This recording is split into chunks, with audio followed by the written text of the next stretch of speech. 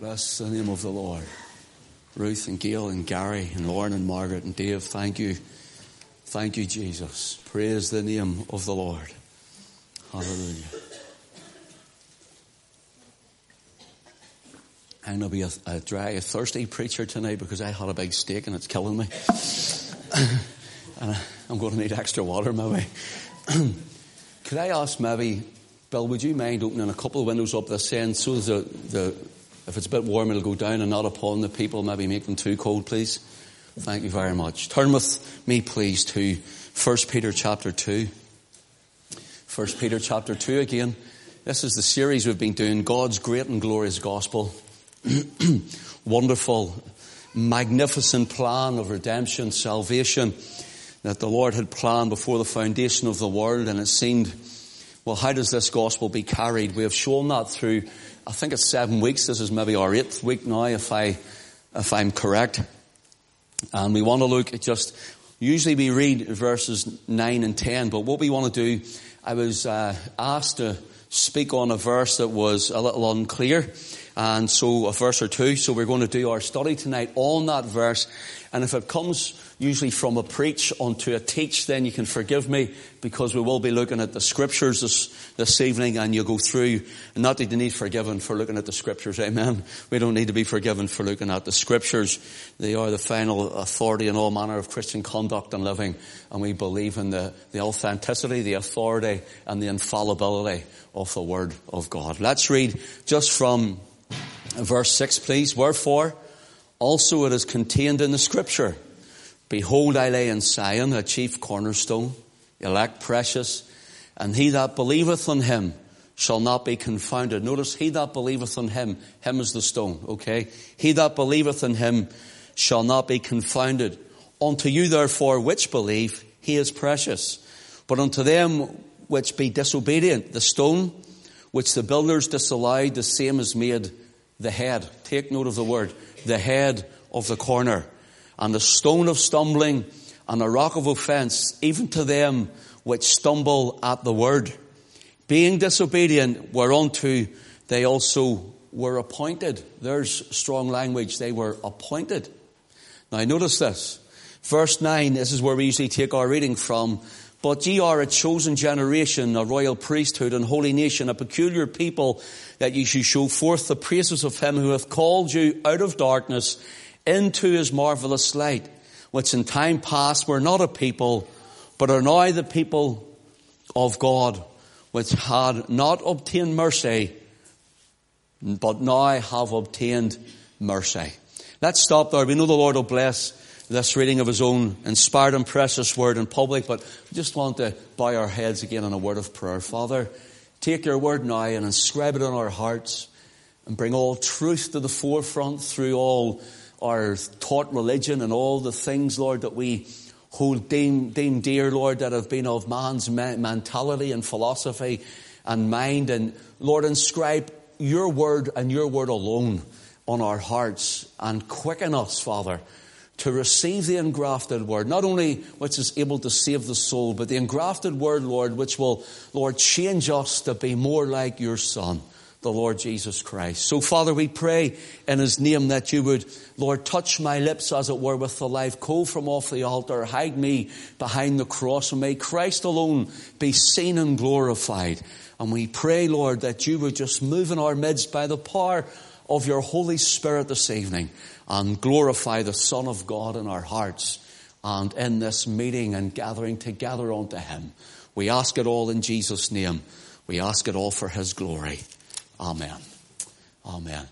We've been looking, and I'll throw just a few pointers out to try and give you where we've been in the last lot of weeks up till now. And then we'll move on. This evening is completely different to explain these, okay? So what we have done is we have looked at how Peter says in his epistle here, 1 Peter chapter 1 and verse 1, that Peter's an apostle of Jesus Christ to the strangers scattered.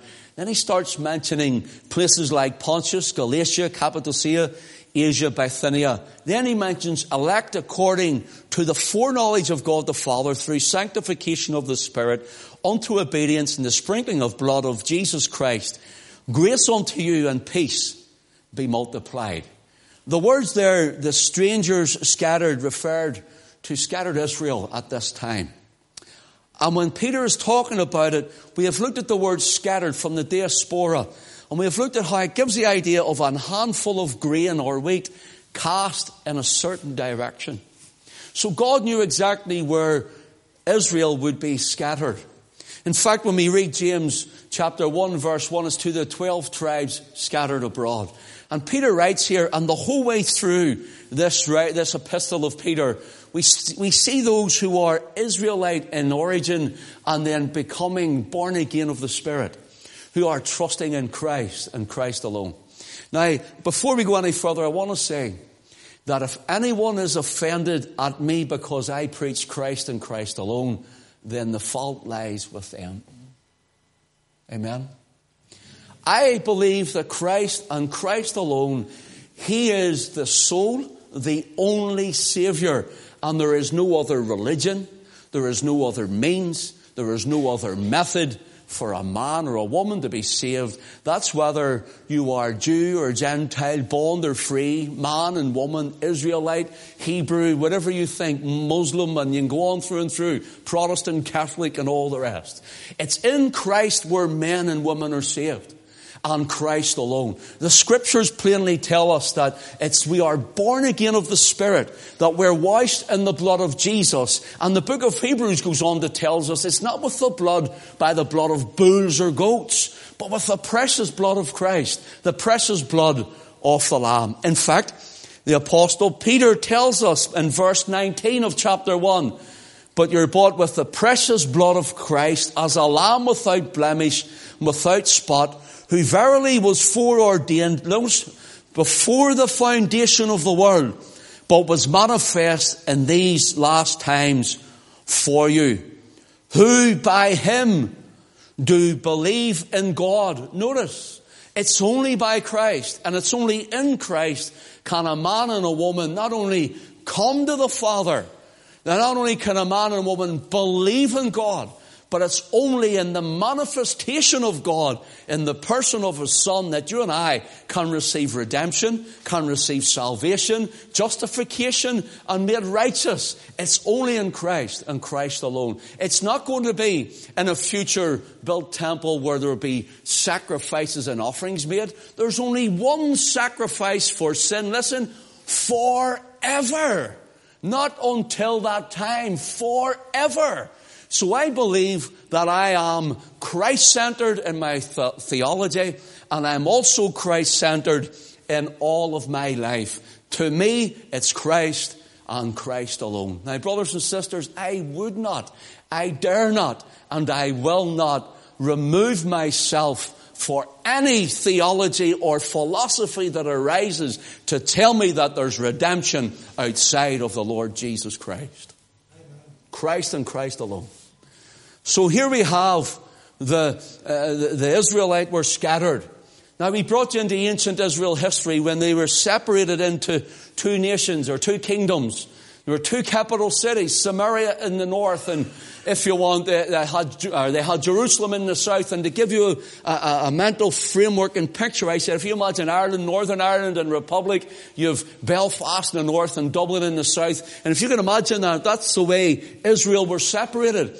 And the Lord said, this thing is of me. This separation is of me. Why would God allow His people to be separated like that? Why would God separate 10 tribes off and give them to a man called Jeroboam, who would build calves in Dan and Bethel and say, these be thy gods, O Israel? And why would He allow 2 tribes with a scattering of Levi, a 3rd tribe, to be in the southern kingdom and worship at Jerusalem? Why would God allow that to happen? Simply for the reason is this: one, to show His glory in the earth. And how would He be glorified in that? Because through this, then the gospel would follow where they are scattered. And as the gospel goes, so they come to Christ. That is, the called out, the ecclesia, those who are the redeemed church will be called out all over the world. And the gospel will be propagated and preached in every nation.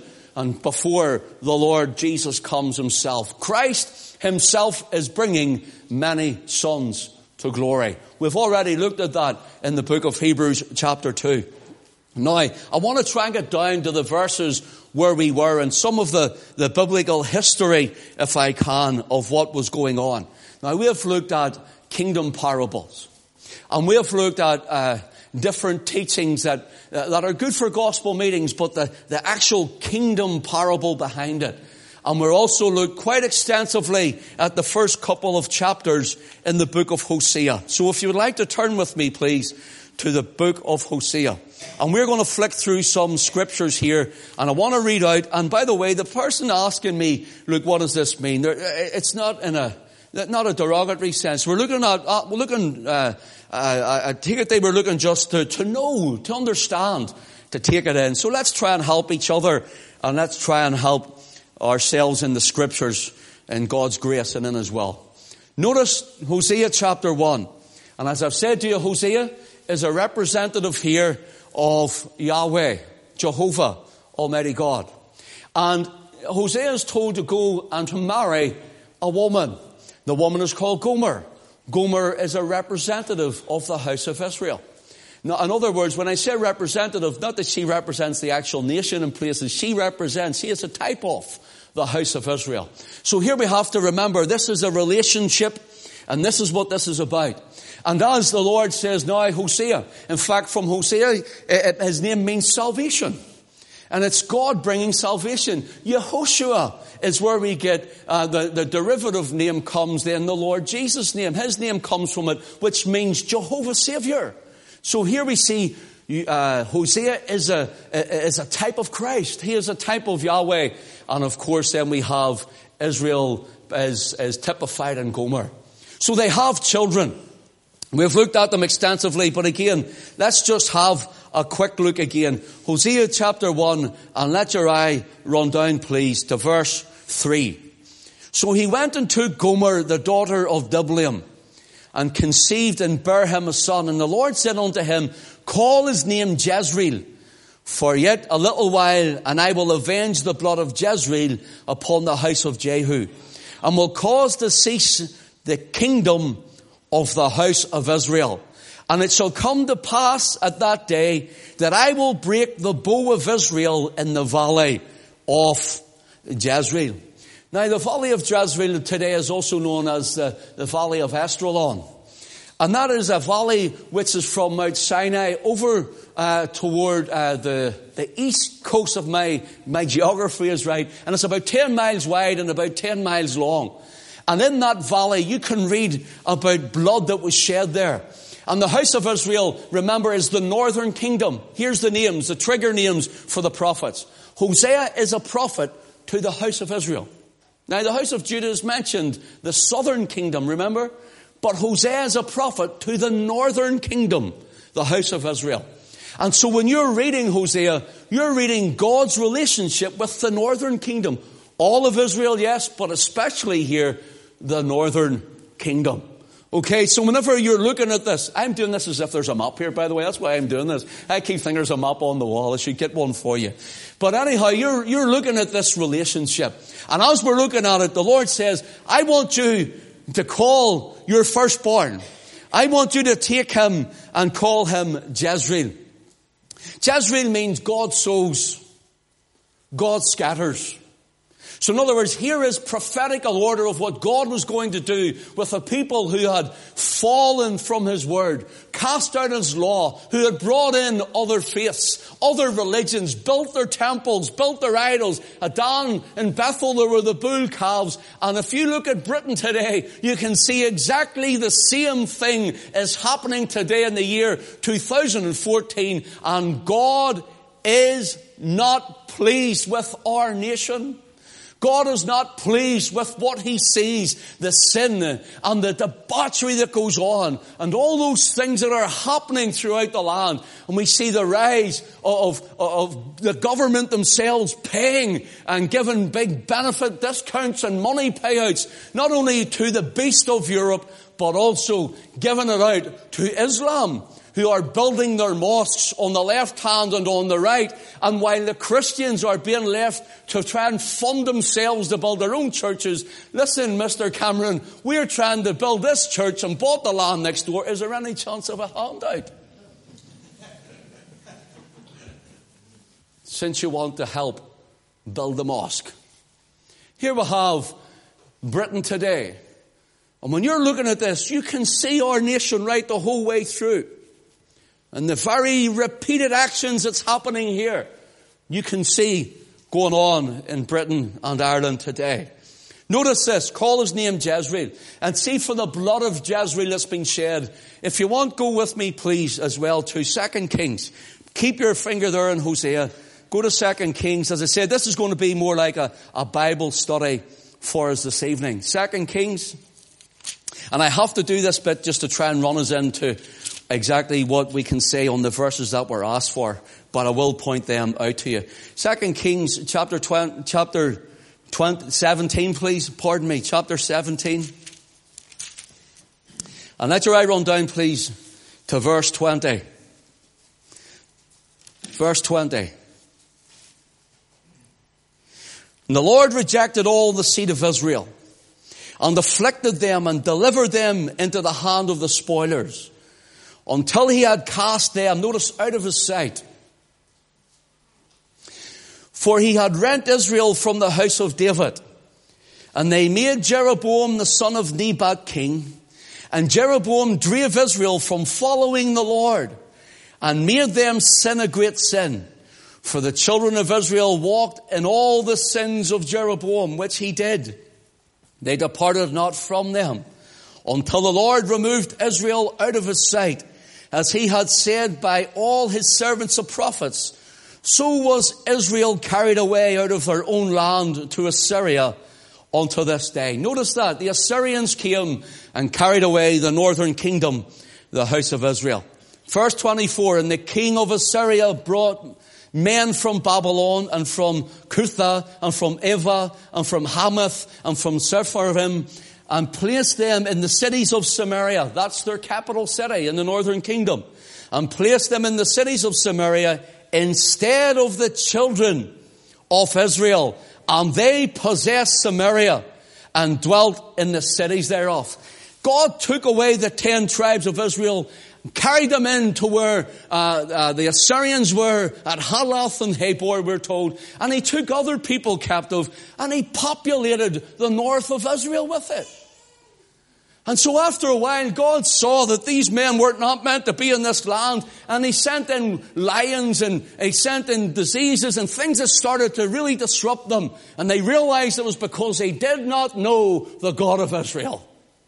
And so what the Lord did was, after sending these in, Israel were scattered. We're going to show you, God willing, they went westward. And when they went westward, they were dispersed like that handful of grain of wheat. Now stay with me a moment. Just let your eye run down. I'm doing this off the cuff here because I've just thought of this and I want to bring it to you while you're here. Let me find the verse. So just let your eye run down. Verse 27.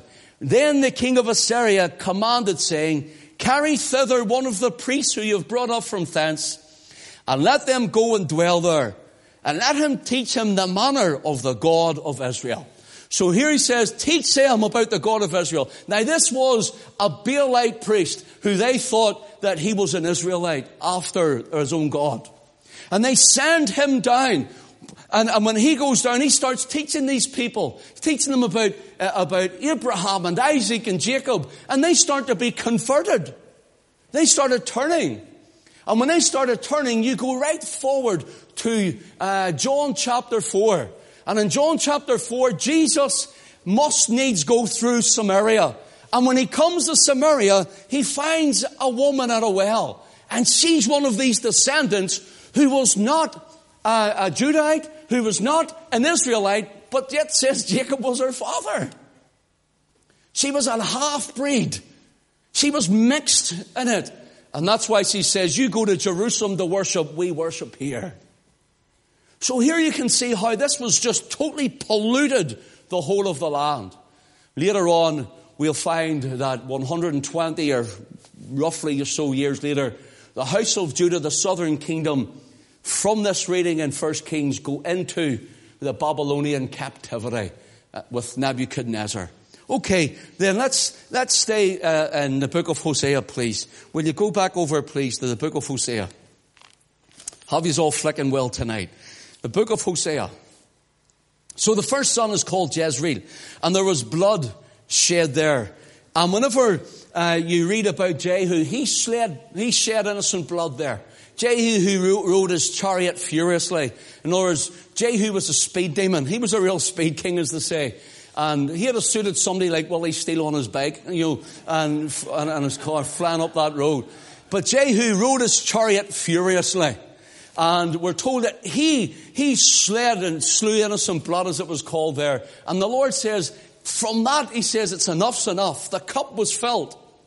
Ahab was there. Jezebel was there. All the wicked kings and queens were in the house of Israel. God carried them away into Assyria, and then they were scattered through the Caucasus Mountains. And of course then across Europe and so on. Notice this. Go to verse 6 then. In fact, go to verse 5. It shall come to pass at that day that I will break the bow of Israel in the valley of Jezreel. In other words, I will break their strength. Verse 6. And she conceived again and bare a daughter. And God said unto him, call her name Lo-ruhamah, for I will have no more mercy upon the house of Israel, but I will utterly take them away. Now notice this is the northern kingdom. Keep it in mind. But I will utterly take them away. But I will have mercy upon the house of Judah. There's the southern kingdom. And Judah is where you get the name, the nickname, derivative name, if I can use it like that, of Jew from. That's where the name Jew comes from. That's where you read, when they go into captivity, of Esther and Mordecai and the Jews in Babylon. That's where you get that name. So the house of Israel at this time were known as Samaria because of their capital city. They were known as Joseph. They were known as Ephraim. They were known also as the house of Israel. And there were so many different names for them. But notice this. He says, I will have mercy on the house of Judah. Did you see that? God says, I'm not going to have mercy on the 10-tribe northern kingdom. But I will have mercy on the house of Judah in Jerusalem. Now God said that, I didn't. So notice this. Let's see what God says. Let's not see what our philosophy says. Notice what it says. And will save them by the Lord their God, and will not save them by bow, nor by sword, nor by battle, by horses, nor by horsemen. But when she had weaned Lo-ruhamah, she conceived and bare a son. And then said God, call his name Lo-ammi, for ye are not my people, I will not be your God. So here he's saying again to the house of Israel, I'll not have mercy here. You're going to be judged. You're going to be sown and scattered throughout the nations. You're not my people. I won't be your God. But Judah in the south, they were still following the ways of the Lord. They still had the temple that Solomon built. And Rehoboam had come after Solomon, and so on, the kings right down. You think of some of the good kings like Hezekiah and Jehoshaphat were there with others. Now notice this. This is what he says. In verse 10, yet the number of the children of Israel shall be as the sand of the sea, which cannot be measured nor numbered. And it shall come to pass that in the place where it was said unto them, ye are not my people, there it shall be said unto them, ye are the sons of the living God. Now we have dealt with this for 2 nights. I don't think you need to go through this again. But here's what it means. He says, there's going to be a time, now you will not have mercy, I will scatter you. But there will be a time when you're going to be called the sons of the living God. What does the scripture say about this? Who are the sons of the living God? Not only in the flesh, but to the spirit. What does the scripture say about all of this? This is God's great and glorious gospel we're going to look at, that we've been looking at. In fact, if you go on then, just skip verse 11, for this is the verse we've been asked to look at. If you skip verse 11, look at chapter 2. Say unto your brethren and me and to your sisters, Ruhamah, plead with your mother. Plead, she is not my wife, neither am I her husband.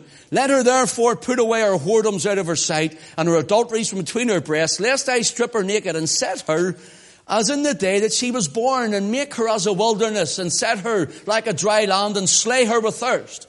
And I will not have mercy upon her children, for they be the children of whoredoms. Here God says, see, even your descendants, I will not have mercy. But yet there's going to be a time when you're called the sons of the living God. Seems like what is God saying here? Verse 6, he'll hedge up thy way with thorns, and make a wall that she shall not find her path, nor she will be lost. Scattered and lost.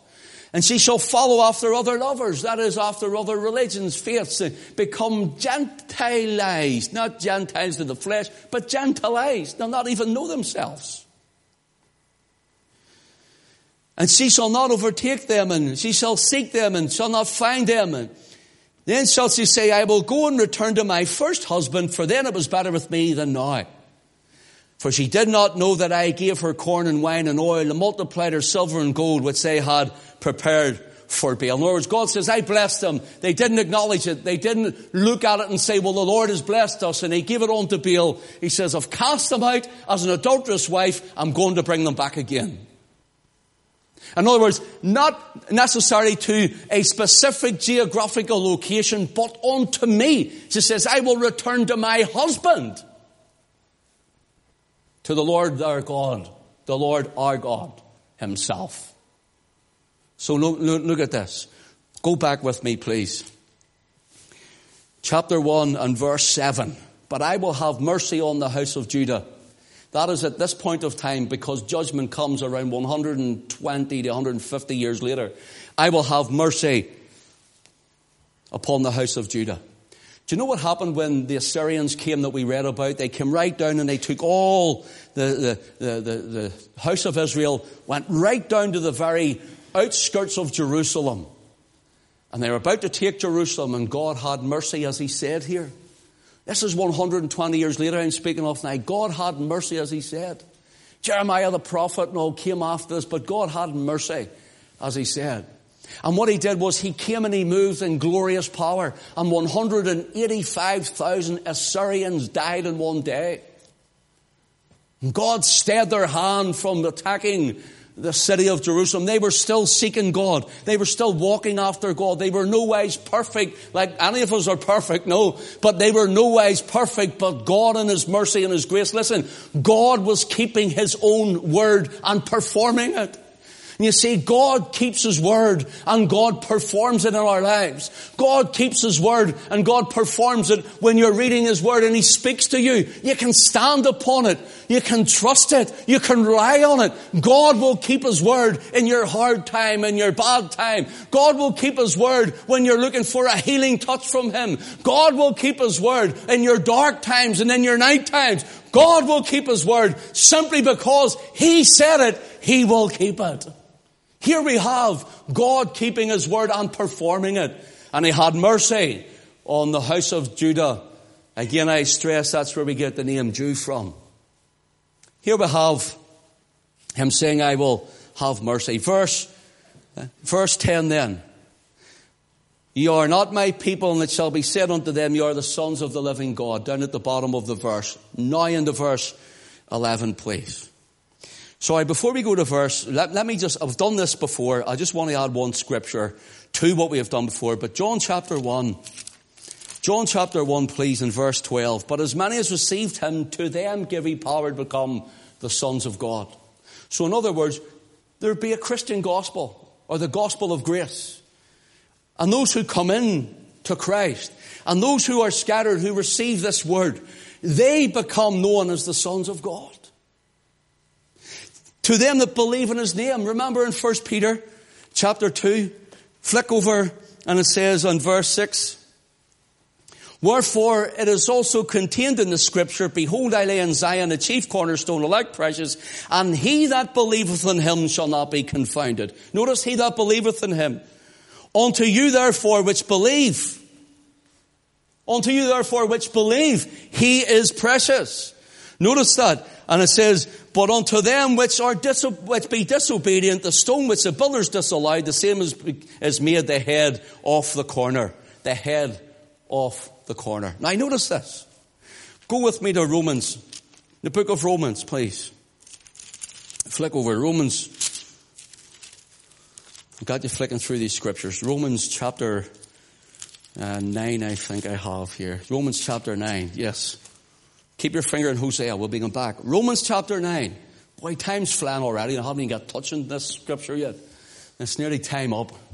For goodness sake, you're going to have to give me a wee bit extra tonight to try and get something done here. Romans chapter 9. Notice this. Let your eye run down.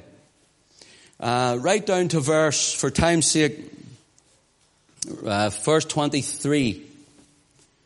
Verse 24. Even us whom he hath called, not of the Jews only, but also of the Gentiles. Where Gentiles is a poor word. It means the nations. Or it can mean the scattered Israelite Gentiles. So this word Gentiles is a whole study in itself. But nevertheless, Gentilized or Gentiles. Notice this. Notice what he says. That might be made known. Oh, sorry, I'm in the wrong verse. Verse 25. Even as he saith in Osee. That is Hosea. As he saith in Osee, I will call them my people, which were not my people, and her beloved, which was not beloved. Who was his people then? Not beloved. It's not the house of Israel. That's who he's talking about. Hosea said this. The Lord says this is who they're going to be and what they are. In other words, they'll be Christianized nations. He says, but all nations will be gathered in under the blood covenant of the Lord Jesus Christ, who come to him, the whosoever will. Notice this. Verse 26, and it shall come to pass that in the place where it was said unto them, ye are not my people, there shall they be called the children of the living God. Isaiah also crying concerning Israel. Through the number of the children of Israel, as by the sound of the sea, a remnant shall be saved. See, folks, here we have a Christian gospel going out, and this is how God spread and shared his gospel. Raising men and women up and raising nations up to print Bibles and send them out, especially our nation, to send it out to every corner of the globe, as it were. Bible tract societies and taking out missionaries all over the land, all over the nations of the world. And God used this for his glory. You see, sometimes we think bad things are so bad we'll never recover. Do you not know that in all things God works together for good? To them that love God, to those who are the called, according to his purpose. And whatever you're going through and whatever you're facing, whatever challenge is ahead of you, whatever how high the mountain is or how wide the valley is, how deep the ocean is, how strong the wind is, how bad the storm is, it doesn't matter what comes your way. He will perform his word in everything in your life. Here we have the Lord performing his word, and the Bible pattern goes right through. You can't understand the New Testament without the Old Testament, brothers and sisters. People are saying, I'm a New Testament Christian. Yes, we're in the New Covenant. But you can't understand the New Testament without the Old Testament. It's a commentary, really, on the Old Testament in many ways. And it's a revelation of it. Now, notice this also, please. Go back to Hosea. Now let's get into this verse for a few moments. Then shall the children of Judah, remember the southern kingdom, and the children of Israel, there's the two kingdoms, the northern kingdom and the southern, be gathered together and appoint themselves one head, and they shall come up out of the land, for great shall be the day of Jezreel. Do you notice there's that word again? Great shall be the day of Jezreel. Now Jezreel was a person too, but here he's speaking about this place, this bloodshedding, in other words, it gives the idea, and I'll look at it in a moment, of judgment. People think this is a day of blessing. This is a day of judgment. When those who will not have him to rule over him will be gathered also. When those who reject Christ will stand before Christ. He speaks of a terrible day. It looks as if it's a beautiful day and it's a pretty day. It looks like it's a day of hearts and flowers, but it isn't. It's a day of the coming of Christ to set up his kingdom and the judgment upon these people. Notice this. Now, I want to be careful what way we split this up, because there's a lot in it and I've a lot to do, and I don't want to be misunderstood as we go through it. Notice this. Notice what he says. For the children of Judah and the children of Israel shall be gathered together and appoint themselves one head. Let's look at this first. They will appoint themselves one head. Not two lines of kings from Samaria and Jerusalem. Not two forms of government. Not two systems or many systems of worship. The word head here is the word rosh. Rosh. And I want you to understand what this word means. It means a literal head, as in your head on your shoulders. But it also, metaphorically speaking, it means many other things. Go with me to Genesis, please, the book of beginnings, the seedbed of your Bible. And go to Genesis, please, chapter 2. Just one little verse, verse 10. And the river went out of Eden to water the garden, and from thence it was parted and became into 4 heads. Notice the word. It's the word rosh again. I just want to mark my Bible, so stay with me. It's the word rosh again. And it gives the idea of, you know what it's like, the head of a river, the beginning of the river. And from there, and from thence flows all the rest of the river. And from thence the river goes down and everything else is fed. Everything else is watered. Everything else drinks in. That's the idea. So here is the 4 heads coming out of Eden. Go with me again. Stay with me now. Go with me again to Genesis 3 verse 15. Adam and Eve have sinned and fell in the garden. Genesis chapter 3, verse 15. And notice what the Lord says when he comes down after their sin in the garden. I will put enmity between thee, that is the serpent, and the woman, between thy seed, the serpent's seed, and her seed. It shall bruise thy head, thou shalt bruise his heel. The heel of Yahweh was bruised in Adam's race through our Lord Jesus being nailed to the cross. But the head of the serpent was bruised and crushed when Christ rose again the 3rd day. Here it is, from Calvary, from Golgotha, from the blood of Jesus and Jesus only, from his redemptive plan and purpose to die on the cross for you and I, he says, from here and here only will flow all blessings. All blessings.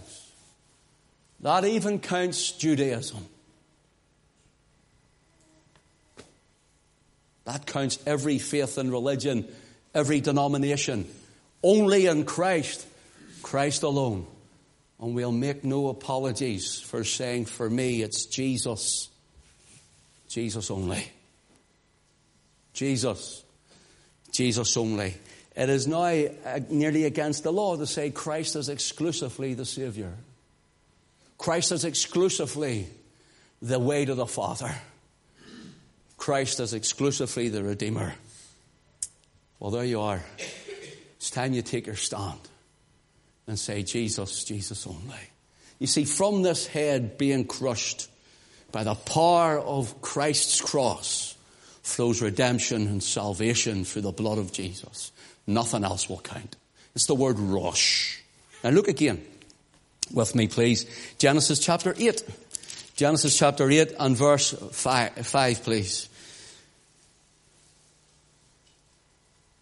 And the waters decreased continually until the 10th month. In the 10th month, on the first day of the month, were the tops of the mountains seen. Here is the flood. And as the waters start to go down, the tops of the mountains, the word tops is the word rosh. It's the same word for head. It means rosh. That is the top. And from there comes the rest of the mountain. Here is the pinnacle. Here is the highest point. That is the same word. The top of the mountain is the rosh of the mountain. It's the exact same word. They shall appoint one rosh, one head.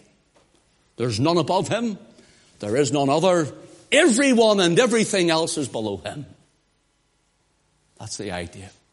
Go with me again. Genesis chapter 28. Genesis chapter 28. Just for time's sake.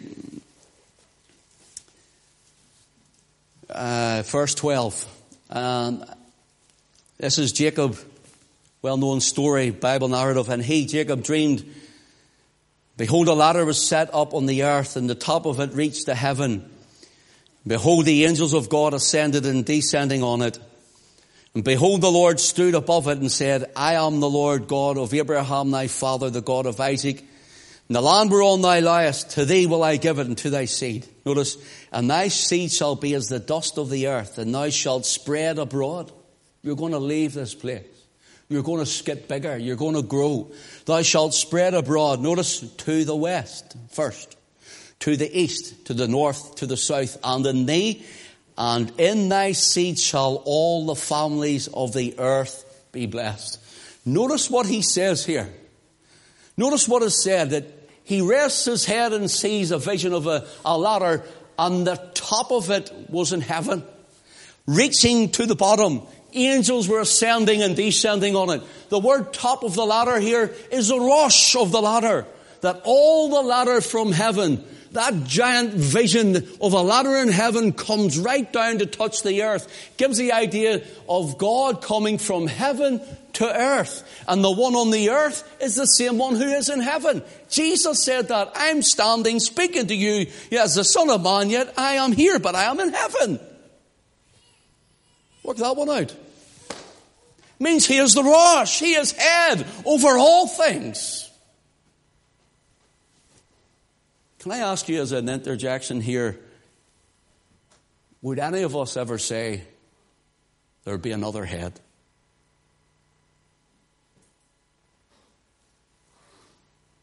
Christ alone is the head.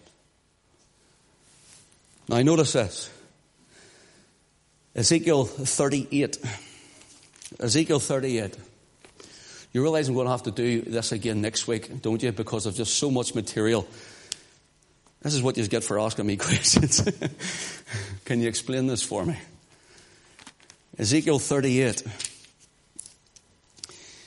And the word of the Lord came unto me, saying, Son of man, set thy face against Gog, the land of Magog, the chief prince of Meshach and Tubal, and prophesy against him. Now, we do this in Bible prophecy of other things, but the idea of the chief prince, see the word chief? Do you know what it is? It's the word for head. It's the word also for top. It's the same word here, Rosh, to the head man, to the head prince. He says, you prophesy against him. And of course, then we have what is typically known as the Russian chapters of Ezekiel. I'll talk about it on another time. I have before.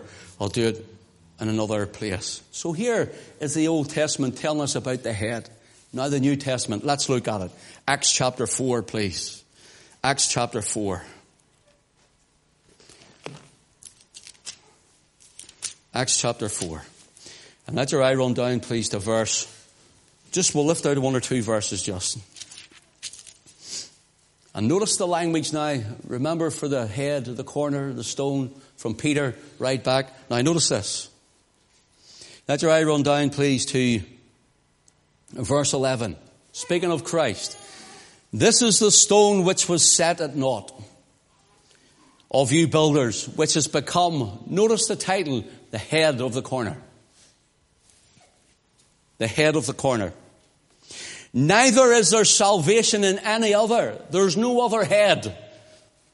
There's no other head of the corner, he's saying. Neither is there salvation in any other, for there is none other name under heaven given among men whereby we must be saved. There's one head. There's one name. There's one salvation. And it's in Christ and Christ alone.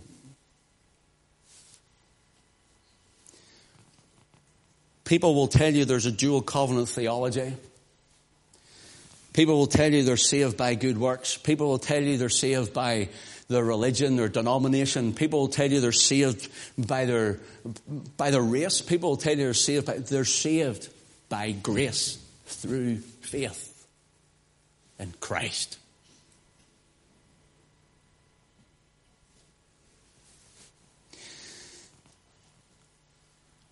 A couple more scriptures and we'll close. Time has went on us. Who's still with me? You still attending? Everybody? I know it's warm because the sweat's running out of me here. And I know it's maybe you're nearly sleeping at this point. I try and keep loud so as to keep everybody awake. You're really paying good attention to me. Turn with me to Ephesians, please. This is what the New Testament says now.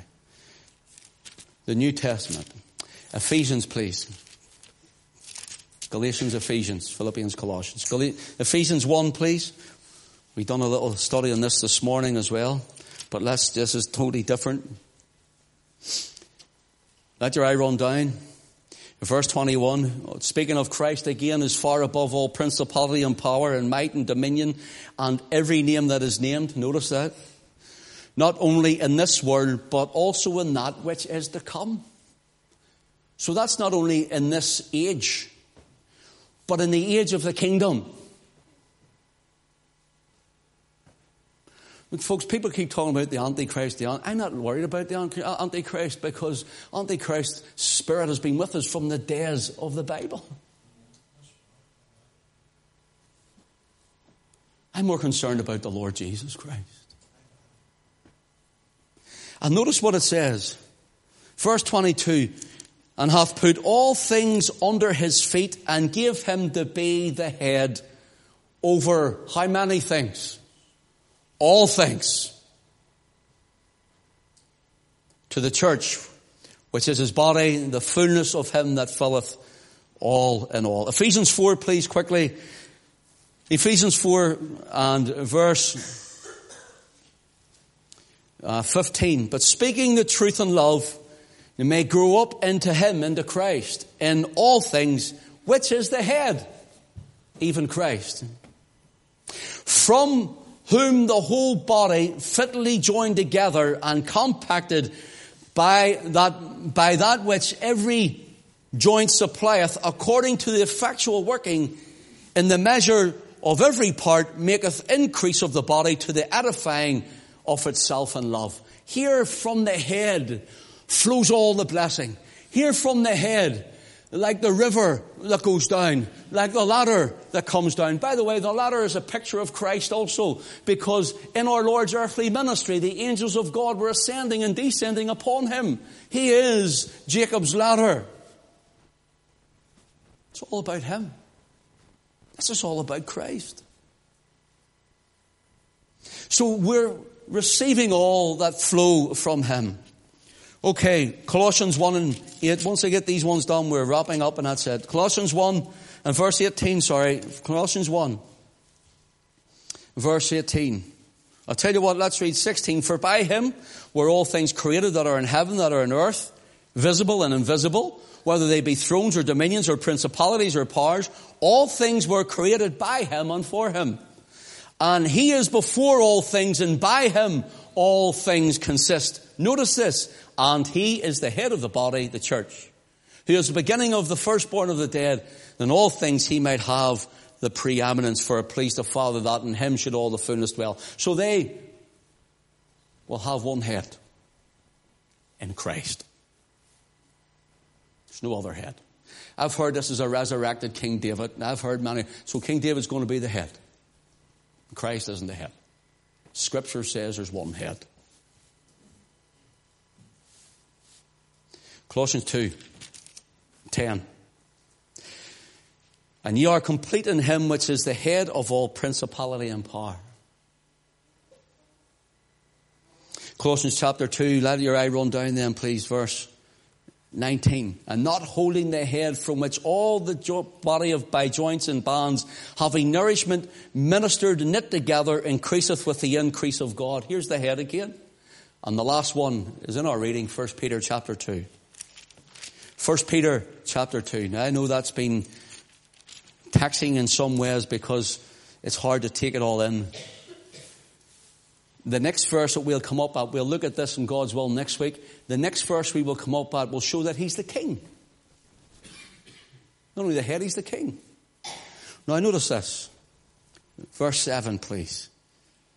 Unto you therefore which believe he is precious, but unto them which be disobedient, the stone which the builders disallowed, the same is become the head of the corner.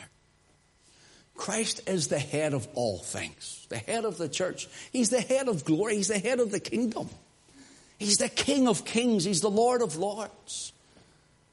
And anyone outside of him are not in the kingdom.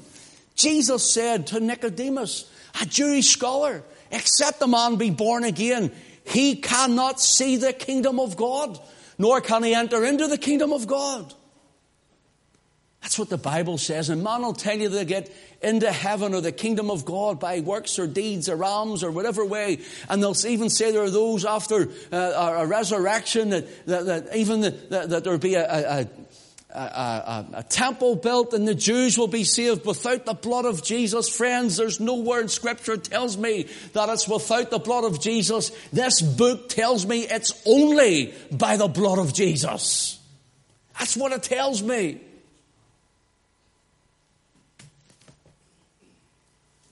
Jesus, Jesus only. Christ and none other. Now,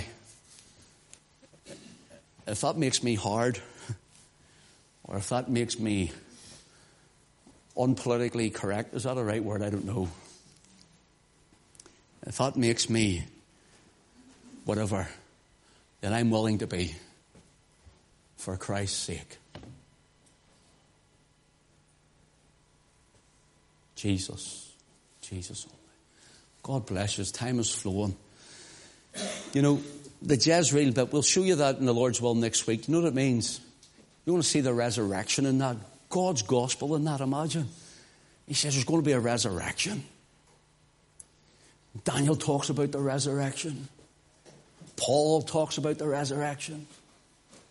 Talks about us being caught up to meet the Lord. Changing of the body in a moment. In the twinkling of an eye. Maybe we'll look at that next week. We'll see how the Lord leads us. But God bless us. It's warm